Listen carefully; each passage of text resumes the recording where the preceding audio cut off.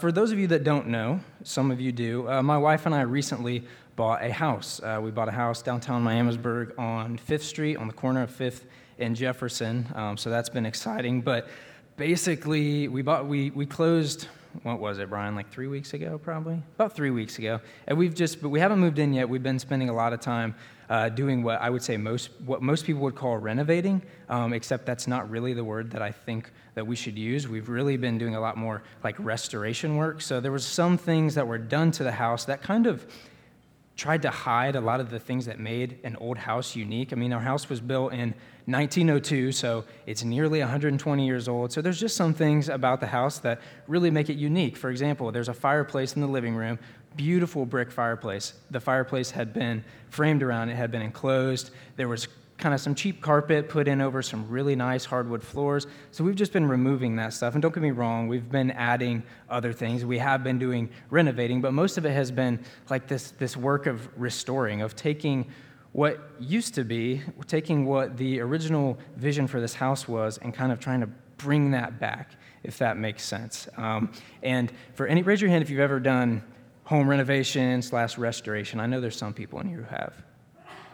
Yeah, so we got quite a few people. So you know kind of the pains that come along with that. Most of the time, it's a lot harder and takes a lot more time to restore something than it does to just build from the ground up. Because when you're building from the ground up, you make it how you want it. It's already good. You're the one that determines if things are level, if things are unlevel, whatever.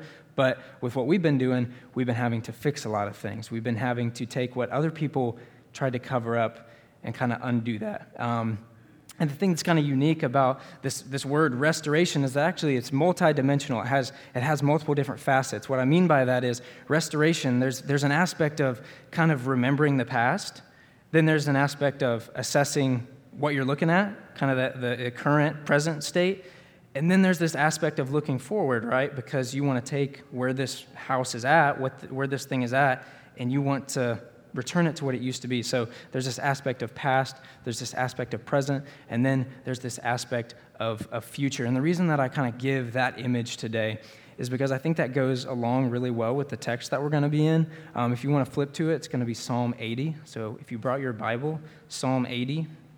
And we're only going to be really in the second half. So starting in verse 8 is where we're going to be, but still got a little bit more of an intro left. So this psalm, a little bit different than most of the psalms that we've been going over thus far this summer. So most of the psalms, I think, have been psalms of David. And the difference between the Psalms of David and kind of this particular psalm of a man called Asaph is the language that's used. A lot of David's psalms are more individual in nature, meaning he uses a lot of words like I, me, my, and it's more about his individual relationship with God, his individual struggles, his individual victories. But what this psalm does is it uses words like us. It uses words like we. And so this man named Asaph is kind of speaking on behalf of God's people as a whole. So today, I know that God's going to work however God chooses to work, but I also hope that, and I encourage us all to kind of receive this message and hear this text, not from such an individual perspective, but more from like a corporate perspective, more from the perspective of Greenhouse, of just like Sarah was saying, the church as a whole, not so individual. I know that for me, when I'm listening to messages, often what happens is I'm thinking, how can I apply this to my life? How can this change my life? And it becomes about me, which isn't a horrible thing. Don't get me wrong. I'm not trying to say we shouldn't think about how a certain message can impact our lives and transform our lives, but I think that this one needs to be received as it was intended to be received, which was corporately, the body as a whole. So this man named Asaph, he's kind of a music man. He's referred to in 2 Chronicles as a seer, which is kind of a weird term, but the best way we can describe that is that he was a man who had the gift of prophecy. So this man who had the gift of prophecy, he kind of had these intuitions of where God's people were and where they were supposed to be. Now, he didn't necessarily always know how to get them there, but he had this vision of we're just not really where we're supposed to be. And that's kind of what's coming out in this psalm. And what he's doing is he's doing all those three aspects of restoration that I talked about. He's remembering Israel's past, where they used to be, what their intention was, how God created them, what he intended for them to be. And he's kind of assessing where they're at right now, right? He's saying, here's where we were, here's where we're at now. And he kind of laments over where we are now, and then he starts to kind of, in a hopefully desperate kind of way, starts to look towards the future and starts to look forward. And so there's a phrase that this psalm is kind of built around, and the phrase is, "Restore us, O God, let your face shine that we may be saved." That phrase is used 3 times in this psalm. So there's some words, some verses, and then that phrase, then some more words and some verses, that phrase, and then a lot more words and verses, and then that phrase. And so we're going to be focusing on that third part. This third part that we're going to be focusing on is verses 8 through 19, and it's disproportionately long in comparison to the other parts of the psalm, in comparison to the first 8 verses. And so now we're going to kind of go ahead and jump in, starting in verse 8. There's this image of a vine that's given, and this vine is supposed to represent the nation of Israel. It's supposed to represent God's people, right? And so what we can do, living in the time in which we live in, we can kind of equate ourselves to Israel, God's people in the Old Testament, because Israel was God's chosen people of the Old Testament. Fast forward, now we're living in the New Covenant, right? So now we're God's chosen people, so we can kind of equate ourselves to that. Obviously, not everything is the exact same about the way the church today operates in comparison to how the nation of Israel operated, but there are some comparisons and there are some similarities. So that's why I said we need to receive this kind of corporately, more as like a us and a we. So if you want to jump in, I'm going to start reading in verse 8. "You brought a vine out of Egypt. You drove out the nations and planted it. You cleared the ground for it. It took deep root and filled the land. The mountains were covered with its shade, the mighty cedars with its branches. It sent out its branches to the sea and its shoots to the rivers. Why then have you broken down its walls, so that all who pass along the way pluck its fruit? The boar from the forest ravages it, and all that move in the field feed on it. Turn again, O God of hosts, look down from heaven and see. Have regard for this vine, the stock that your right hand planted, and for the son whom you made strong for yourself. They have burned it with fire, they have cut it down. May they perish at the rebuke of your face. But let your right hand be on the man of your right hand, the Son of Man, whom you have made strong for yourself. Then we shall not turn back from you. Give us life, and we will call upon your name. Restore us, O Lord God of hosts. Let your face shine, that we may be saved." And so Asaph kind of starts this psalm, like I said, in that remembering the past aspect of that word restoration. He says things like, this vine was planted, God cleared the ground for it, and it took deep root. He says things like it had mighty cedars, and its branches sent out to the sea, and it shoots to the rivers. So what he's describing here is when God originally formed this people, these people of Israel, he had a plan for them, and that plan for them involved their thriving, right? It involved their flourishing. Now, I'm not saying thriving and flourishing in the sense that we often understand that to be in the world. I'm not saying necessarily from a financial standpoint, from a material standpoint, but more so from a spiritual standpoint, right?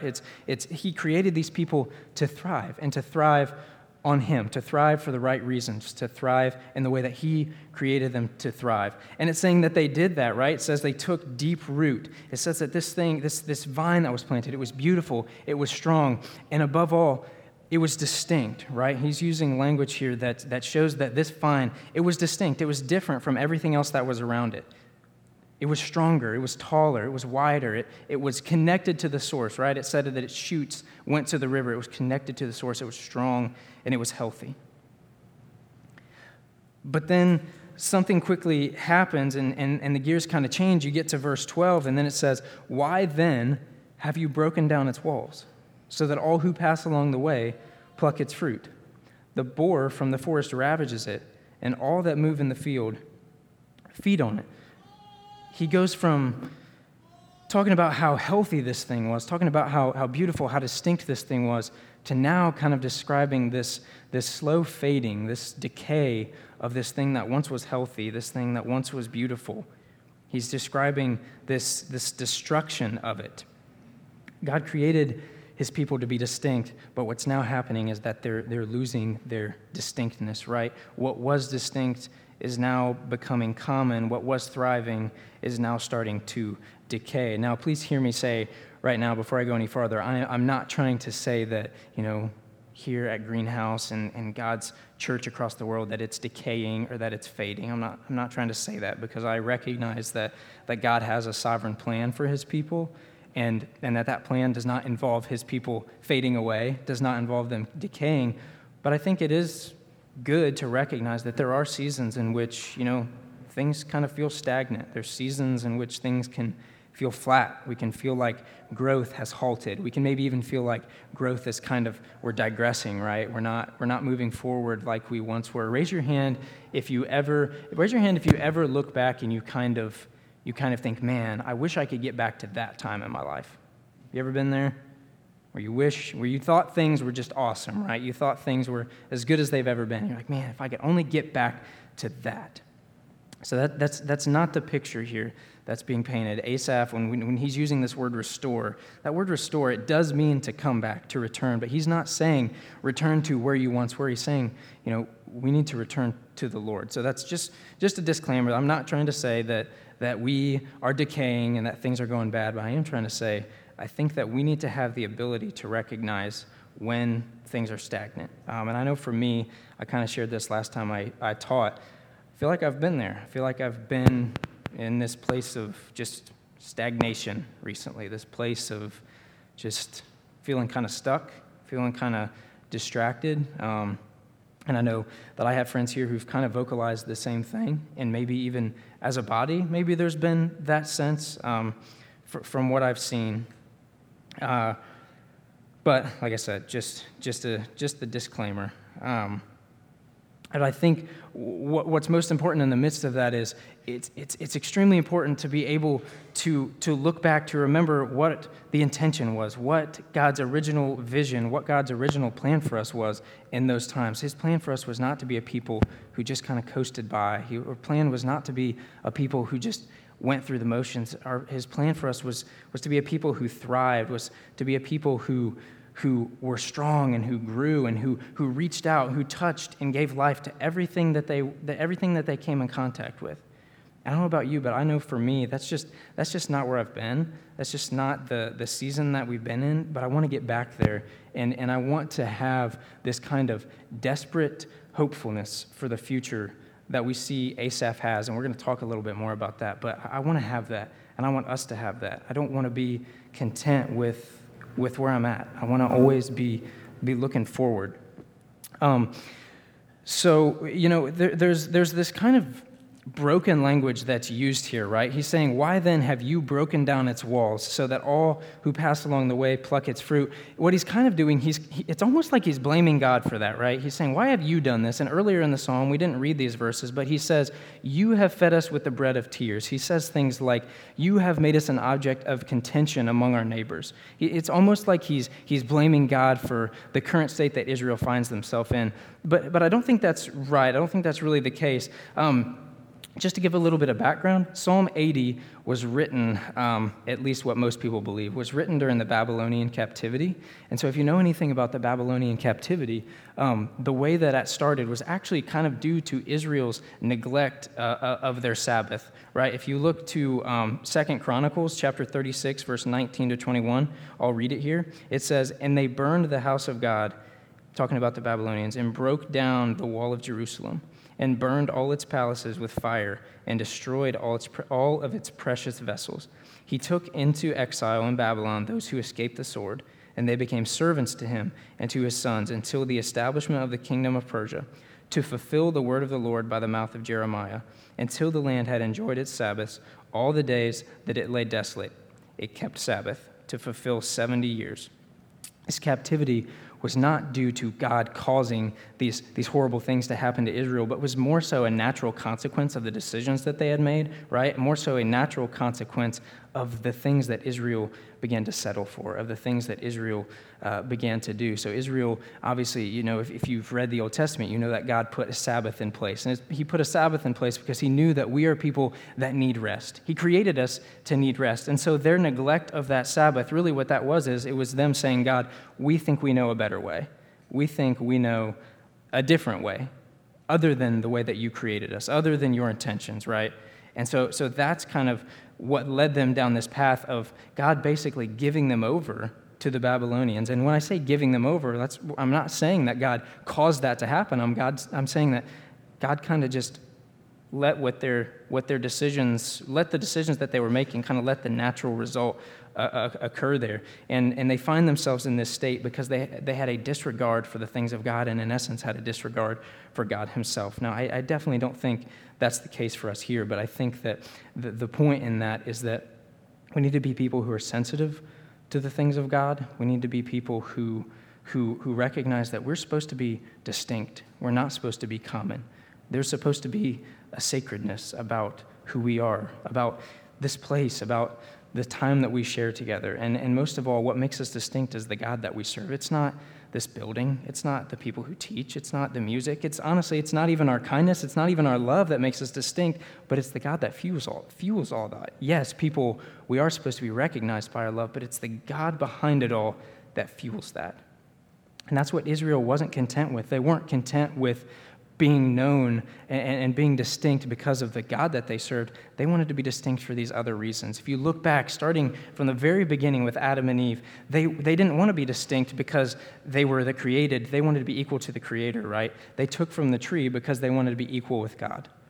They weren't okay with being distinct solely because they were created and loved by God. They needed something more, right? They felt like there was something more. Fast forward a little bit, and then you think about the Tower of Babel, right? That's a perfect example.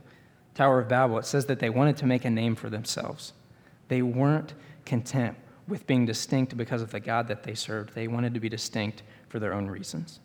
The book of Judges, all throughout the book of Judges, a very dark time in Israel's history, right? Israel wanted a king. They weren't content with God being their king. They weren't content with God being what made them distinct. They wanted something else. Fast forward a little bit more, you come to a guy named Solomon, right? Solomon, at first, he was pretty content with serving God and God being what made him distinct, but then he said, no, I think I want riches. I think I want wisdom. I think I want women. I think I want projects. I think I want real estate. He wasn't content with God being what made him distinct. I think we need to ask ourselves, are we, as the people of God, are we content with God actually being the one that makes us distinct? Not our actions, not our rituals, not our Bible reading, not our praying, but are we content with God actually being the one that makes us distinct? Because I think it's very possible, and I do think that in some places there are people who are gathering this morning, there are groups of people who are gathering this morning saying that it's in the name of Jesus, yet the Spirit of God is not in that place, right? It is a scary thing. I forget who said this, but I was looking at a quote the other day that I think it was like C.S. Lewis. Maybe it sounds like something he would say. But basically it said, I think that it would take the current Christian, and he was talking about in his time, the current church, it would take them 3 months to recognize that the Spirit of God had left them, if the Spirit of God left them.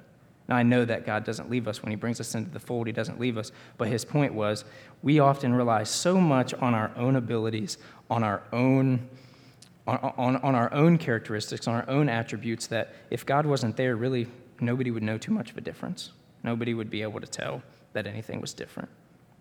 And I think that's where Israel is right now. So fast forward to the New Testament, you have a similar situation with the Pharisees, right? They weren't content with God being what made them distinct, but they wanted to be distinct because of their strict adherence to the law, right? And in every single one of these cases, what ended up happening was these people were nearly brought to ruin, right? Their lack of dependency on God, their refusal to allow God to be what made them a distinct people, nearly caused their ruin. And it interrupted the intimacy that they once had with God. It interrupted that vision that God had for them.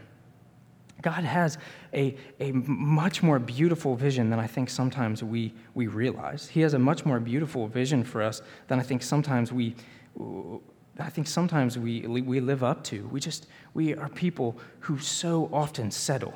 And this was the curse of the people of Israel, is that they so often settled for something that was less than what God had planned. So often settled for something less than, I don't want to say their potential, but less than what God wanted to bring them to. Raise your hand right now if you are not the person that you want to be. If you think that you could be a better person, right? That's every single one of us. we're always striving. We're always in a place where we're not where we quite want to be, but we're getting there, right? That was Israel's struggle. It was, they weren't happy with where they wanted to be, but they didn't realize that it was God that they needed, right? They thought, oh, well, we're not where we want to be. We need a king, just like I was talking about with the book of Judges. We're not where we want to be. We need to build this tower. That way we can make a name for ourselves, right? And it just doesn't work that way. We have to be people who rely completely and wholly on God to make us distinct and to make us that people that has a real, genuine impact on the world.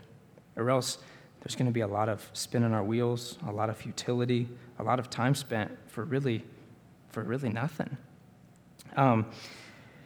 So, sorry, I'm kind of getting us off on a sidetrack there. But up until this point in the psalm, up until verse 13, Asaph has been spending most of his time looking back to the past, and he's been spending the last couple of verses kind of lamenting over their current state, right? He's been talking about, why have you torn down our walls? Why are we in this place? But now he kind of changes gears a little bit, and he starts to look forward towards the future. He says, turn again, O God of hosts, look down from heaven and see, have regard for this vine, the stock that your right hand planted, and for the son whom you made strong for yourself. What he's kind of doing, and it sounds bad when you say it, but he's kind of telling God what God said, right? Bob, I think it was David Platt who actually, we were listening to David Platt's Secret Church a couple of months ago at this point, and one of the things that he said was, God loves when his people tell him what he said, when they remind him of his promises. Because it's not a testing of God. It's not like, God, you said this. Are you going to do it or not? That's not the spirit in which this is being said. But it's more of a, God, we know you said this and we know you're faithful, but we're not seeing it right now.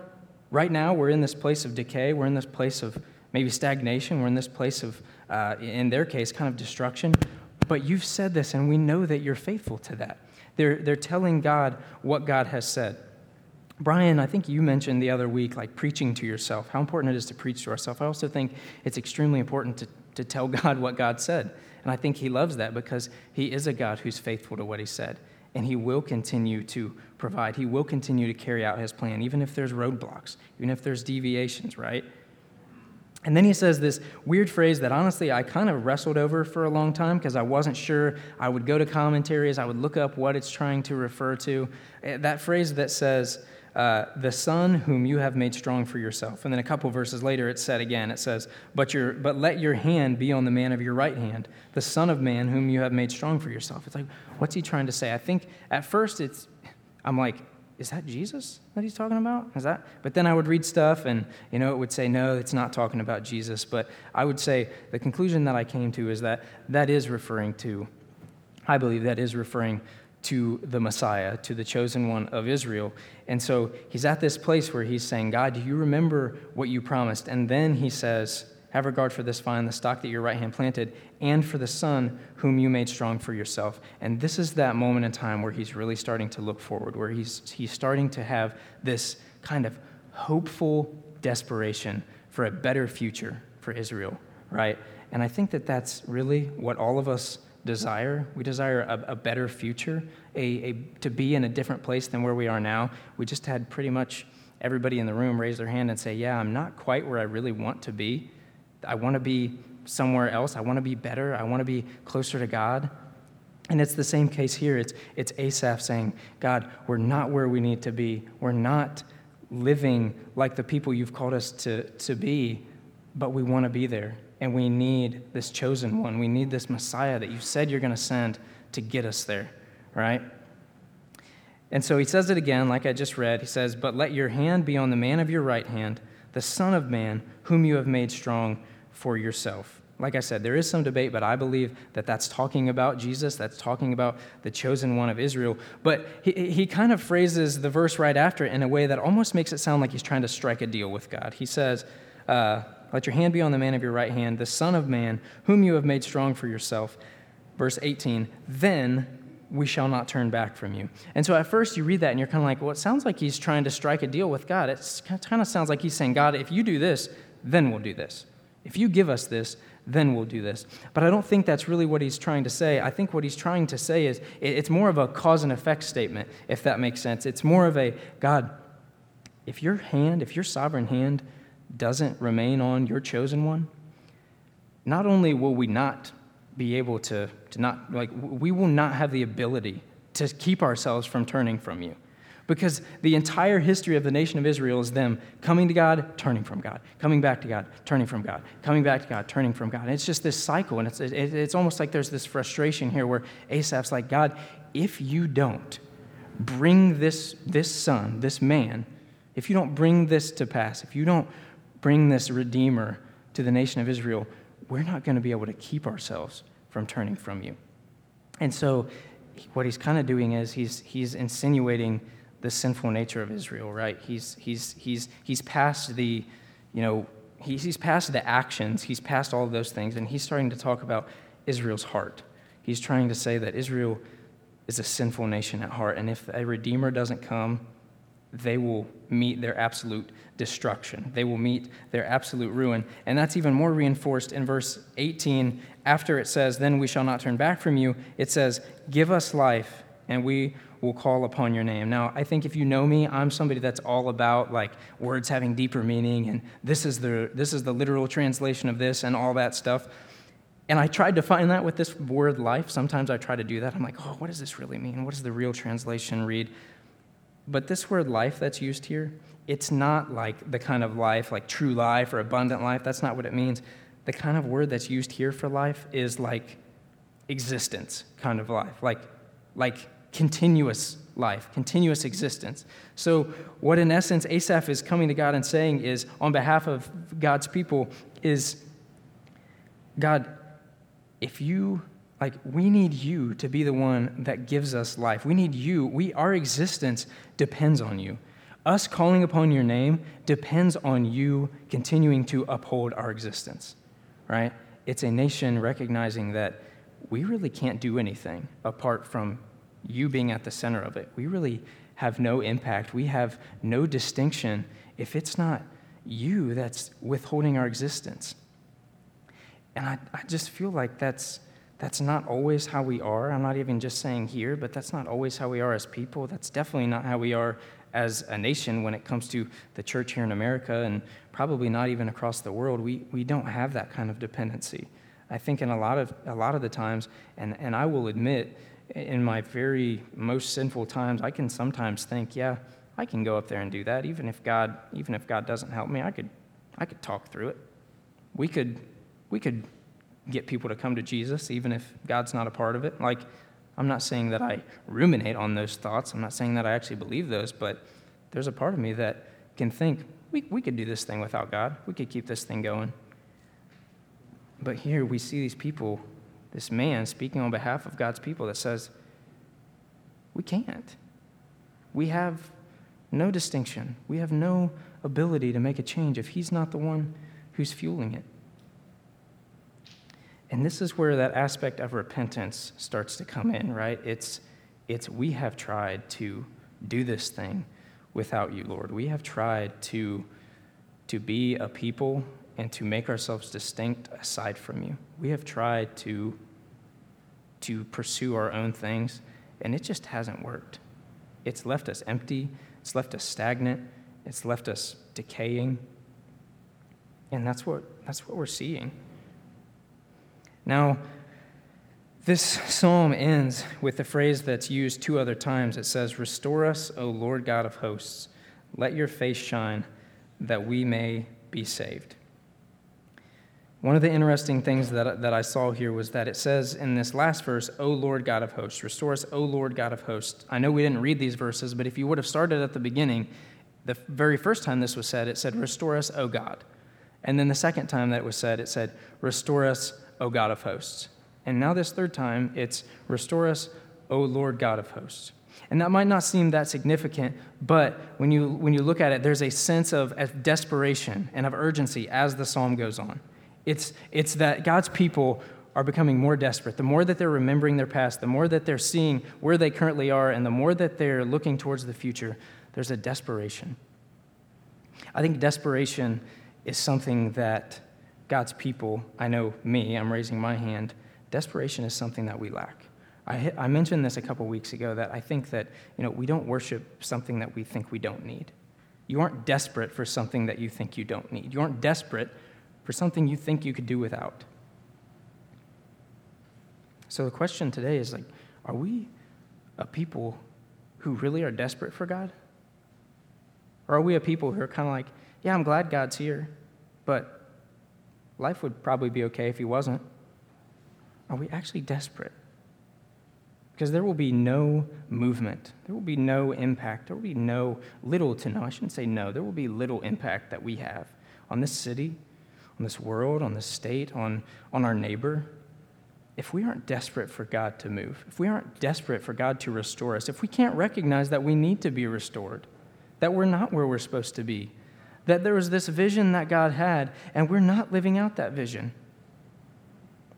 You know, if I were to ask, how would you describe not only your personal life, but maybe Greenhouse as a whole or your house church, would you say that it was like a vine that took deep root, that had mighty cedars, that its shoot shot to the river, that it was thriving, that it was growing, that it was healthy, that it gave life to everything it touched?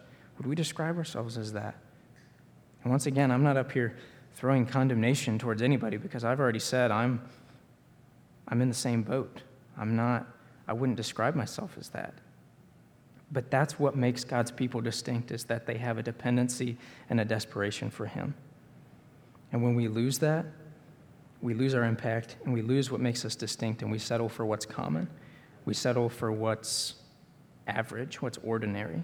And God did not create us to be average, to be ordinary. He did not create us to be, just your everyday average Joe. He created us to have a real and a genuine impact on the people that we interact with. Are we doing that? And I'm going to end with this. That word restore, here I go again, the word, this really means this and this really means that, but that word restore, it does mean to come back to return to. And as I mentioned earlier, we so often can think we need to get back to a certain place we used to be in our life, get back to a certain season, get back to certain behaviors that we used to frequently show when we were doing our best. But that's not what this is saying. It's not saying return to reading your Bible every day, although that's not a bad thing. It's not saying return to praying, return to fasting, return to being in community. That's not at the heart of it. That's not what it's saying. It's saying return to God himself. It says, Asaph says, let your face shine that we may be saved, all throughout Scripture. When you hear that phrase, God's face shining, what that means is, what that always insinuates is that someone had a close encounter with God. Think about Moses when he goes up on the mountain. What does it say? It says that he came down and his face was shining, right? He had just had this close, intimate encounter with God. And then in the book of Numbers, there's this benediction, and it says, God, let your face shine upon us and be gracious unto us, right? It's God's blessing on a group of people. It's God's favor. It involves intimacy. And here in this case, Asaph is saying, let your face shine that we may be saved. God, we need to have a real, genuine encounter with you, a close, intimate encounter with you if we want to be restored. The heart of the issue is whether or not we recognize that we need to be restored. That even if we have said yes to Jesus, that even if we have said yes to his promise, even if we are in the fold, we still need to be restored, because guess what? Just like the nation of Israel, we stray. We become stagnant. We become flat. We lose our impact. We lose our distinction. And we need God to restore us. And we need that desperation. Let's be a people who are desperate. Let's be a people who recognize that. You pray with me.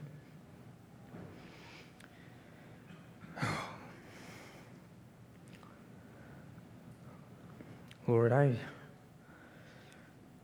ask you, I admit, first of all, before I ask you anything, I admit, Lord, that there are so many other people who I know that could come up here and could teach and could communicate far more effectively than I could, and in a way that could probably honor you more than I have and more than I do.